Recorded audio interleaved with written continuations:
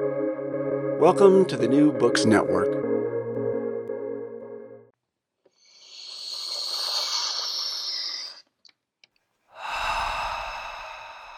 Hi. Theory.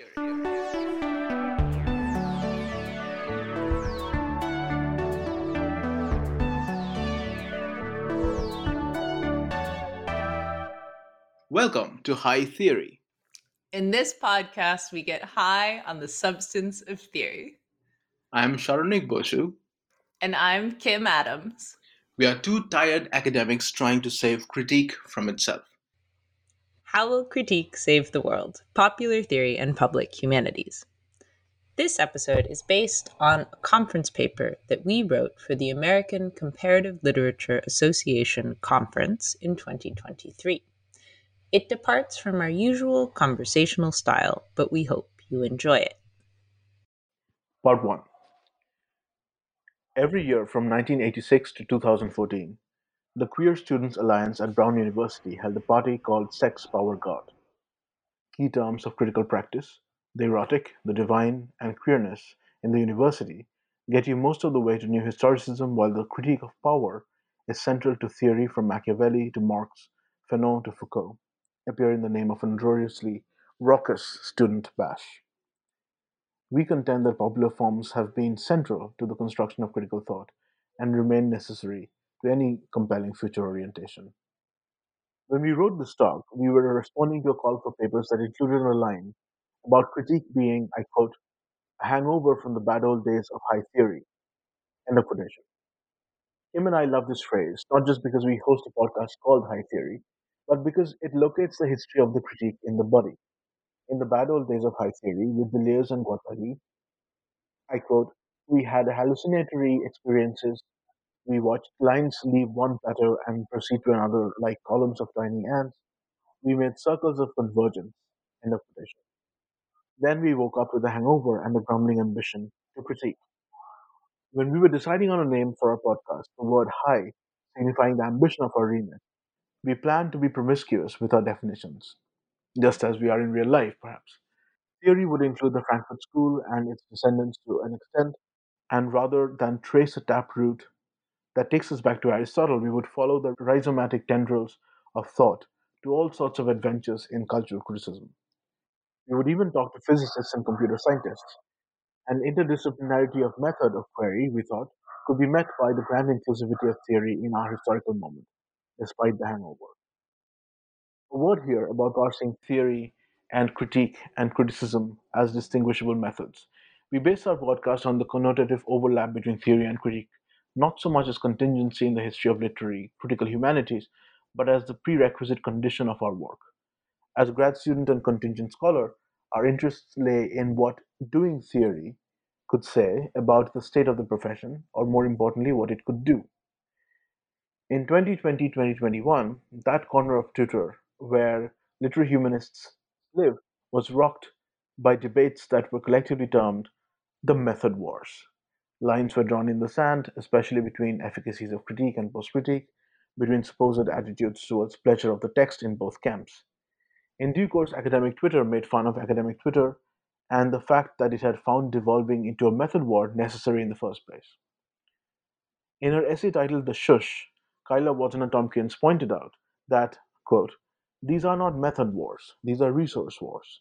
Every war, if we want to use that term so loosely from here on out, is going to be a war of resources pretending to be something else, as perhaps all war has ever been. End of quotation. As grad student and contingent scholar, we wanted to code resource scarcity into the way in which we deployed theory, never bound in stringent definitions, and often as euphemism for all sorts of readings. Times are hard, and no kind of analytical pleasure should be foregone. If we take Twitter for the public sphere, and we do so cautiously, the method wars become a contemporary form of popular theory rather than a spat of academic infighting. The pleasure of the text at stake in the methodologies of critique and post critique looks a bit more embodied and a bit less arid when we focus our attention outside the classroom. What is it that makes theory worth fighting for? Our hunch is that it's something that lies between the university and the public. The rest of this paper is dedicated to another example from the bad old days, one that latches on to the sex appeal of high theory, only to get trapped in a dynamic of appropriation and misappropriation that brings us back to the contemporary suspicion of theory as conspiracy. Part 2. The 1999 film The Matrix opens with an image familiar to anyone who has walked through a university library during finals week. A person passed out with their head on a computer keyboard. In the film, Neo sleeps in the reflected light of an endless scroll, news media on the computer monitor, headphones plugged in to the CD player. Byung-Chul Han's work on burnout asks us to read Neo in relation to the overtired knowledge workers of neoliberal achievement society. The cyberpunk image of illegal hacking late into the night loses its frisson of resistance when we realize it is simply another version of working from home. Neo is wired into the machine, a cyborg subject with headphones for ears, merged with his desk and its technological detritus. The curve of his body slumped against the desk mirrors the curve of the ergonomic keyboard in front of his face. He is awakened by a disruption of the graphical interface. Someone has hacked his computer. Wake up, Neo, the hacker types. The Matrix has you. It issues a command, straight out of Lewis Carroll. Follow the white rabbit. Then, to confirm its godly providence, it types, knock knock, Neo. Neo stares at the screen in disbelief, then starts when the knock comes at the door. He turns around to attend to the sound, and the text on the screen disappears. This paranoid opening sequence sets the terms for the famous red pill blue pill scene that has been taken up with a vengeance by the alt-right on the dark web today. But I would like to suggest that it can also teach us something about critique and post-critique. When Neo opens the door, he encounters someone he knows, Troy, a guy with a leather jacket, a fondness for mescaline, and a sardonic and sexy-eyed companion called Du Jour. The crew surrounding Troy is dressed for a Lux warehouse rave or a Berlin techno club, and indeed they go clubbing in the next sequence. But they're there to buy drugs, or something like it. Troy hands Neo $2,000 in cash through the crack of the door. Neo retrieves a mini compact disc from a hollowed out book. Hallelujah, says Troy when he receives the disc. You're my savior, man, my own personal Jesus Christ. Neo replies with anxiety, you get caught using that? And Troy cuts him off. Yeah, I know, this never happened. You don't exist. These lines establish the transaction as illicit and pleasure-making, and we could trace a line back from the language of salvation to Dennis Johnson's Jesus' Son to the Velvet Underground's Heroin. The scene is full of tropes of the illicit drug trade, from the lateness of the interaction and the squalor of Neo's apartment to the cash payment and the hollowed-out book. But it's the book that interests us here, a cloth-bound hardcover with simulacra and simulations stamped on the cover. You've seen the film, and you're listening to a theory podcast, so you saw this coming a mile off. But that might just be because you're a paranoid critic. At any rate, the prop is not identical to the book. The cloth-bound University of Michigan Press 1995 edition of Baudrillard's text, translated by Sheila Glazer, is red, with the title printed on the side, and it's a rather slim book. In the film, the book is green. The title is embossed on the front cover in gold, with a rather dramatic ampersand, and it's fat, the thickness of 1,000 plateaus. You can't see the author's name, probably for copyright reasons, but when Neo opens the book, the page that faces the hollowed-out section is taken from Baudrillard's text. It's the first page of the final chapter on nihilism. Rather than show the opening parable of the map that replaces the territory, from which Morpheus quotes the desert of the real, which of course then becomes the title of a book by Zizek a few years later, the Wachowskis chose the final essay, in which Baudrillard critiques critique, And I'll quote from Baudrillard's text here, and in fact, this quote is from the page that is facing the hollowed out section, the page you see in the film. Today's nihilism is one of transparency, and it is in some sense more radical, more crucial than in its prior and historical forms, because this transparency, this irresolution, is indissolubly that of the system, and that of all the theory that still pretends to analyze it. So the transparency of nihilism belongs to both theory and system. It is indissoluble from it. And the system, in this sentence, is paired grammatically with all the theory that still pretends to analyze it. This is a meta version of Hahn's argument about neoliberal achievement society. We imagine that we can escape the system by working harder, thinking faster, pushing ourselves beyond the norms and confines of the capitalist workplace.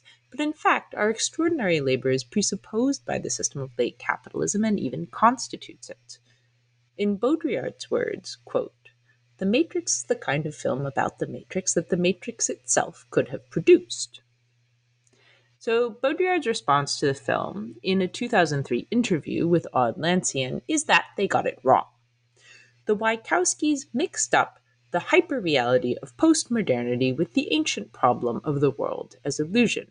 And I quote, "The most embarrassing part of the film is that it confuses the new problem raised by simulation with its arch-classical Platonic treatment. This is a serious flaw." And that's the end of Baudrillard's snarky remark.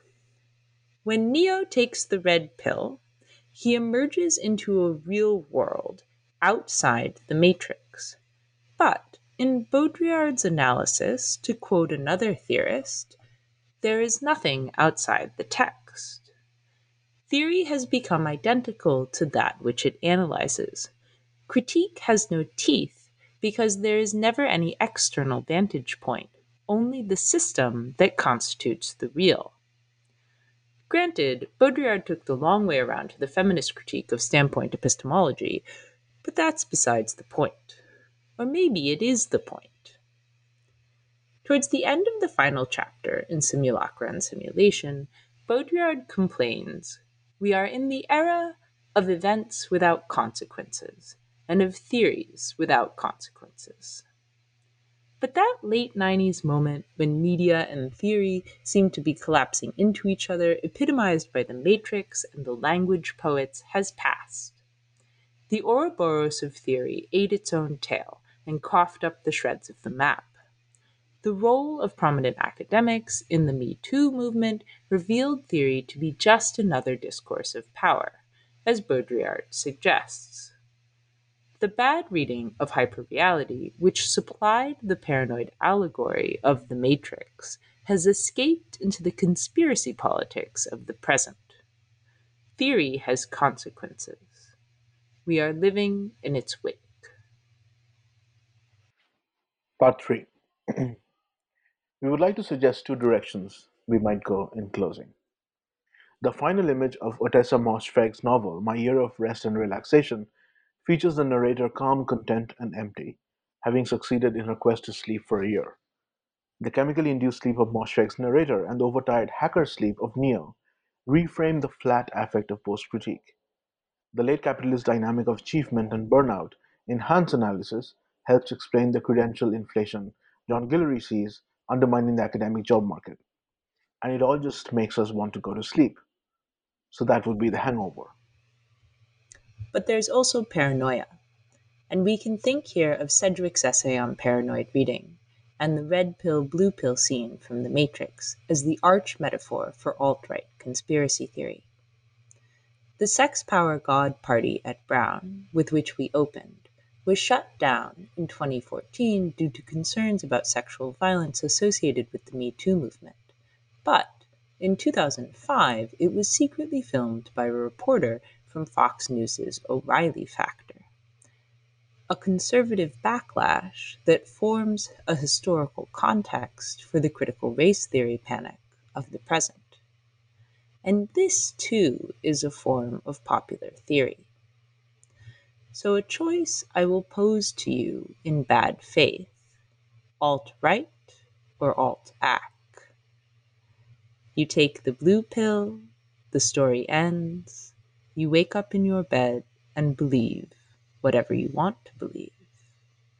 You take the red pill, you stay in Wonderland, and I show you how deep the rabbit hole goes. Thank you for listening to High Theory. If you like our podcast, please review and subscribe wherever you get your podcast fix. Sharnik Bosu and Nathan Kim manage our social media presence. Julia Irion Martins edits our transcripts, and Owen Quinn composes our theme music.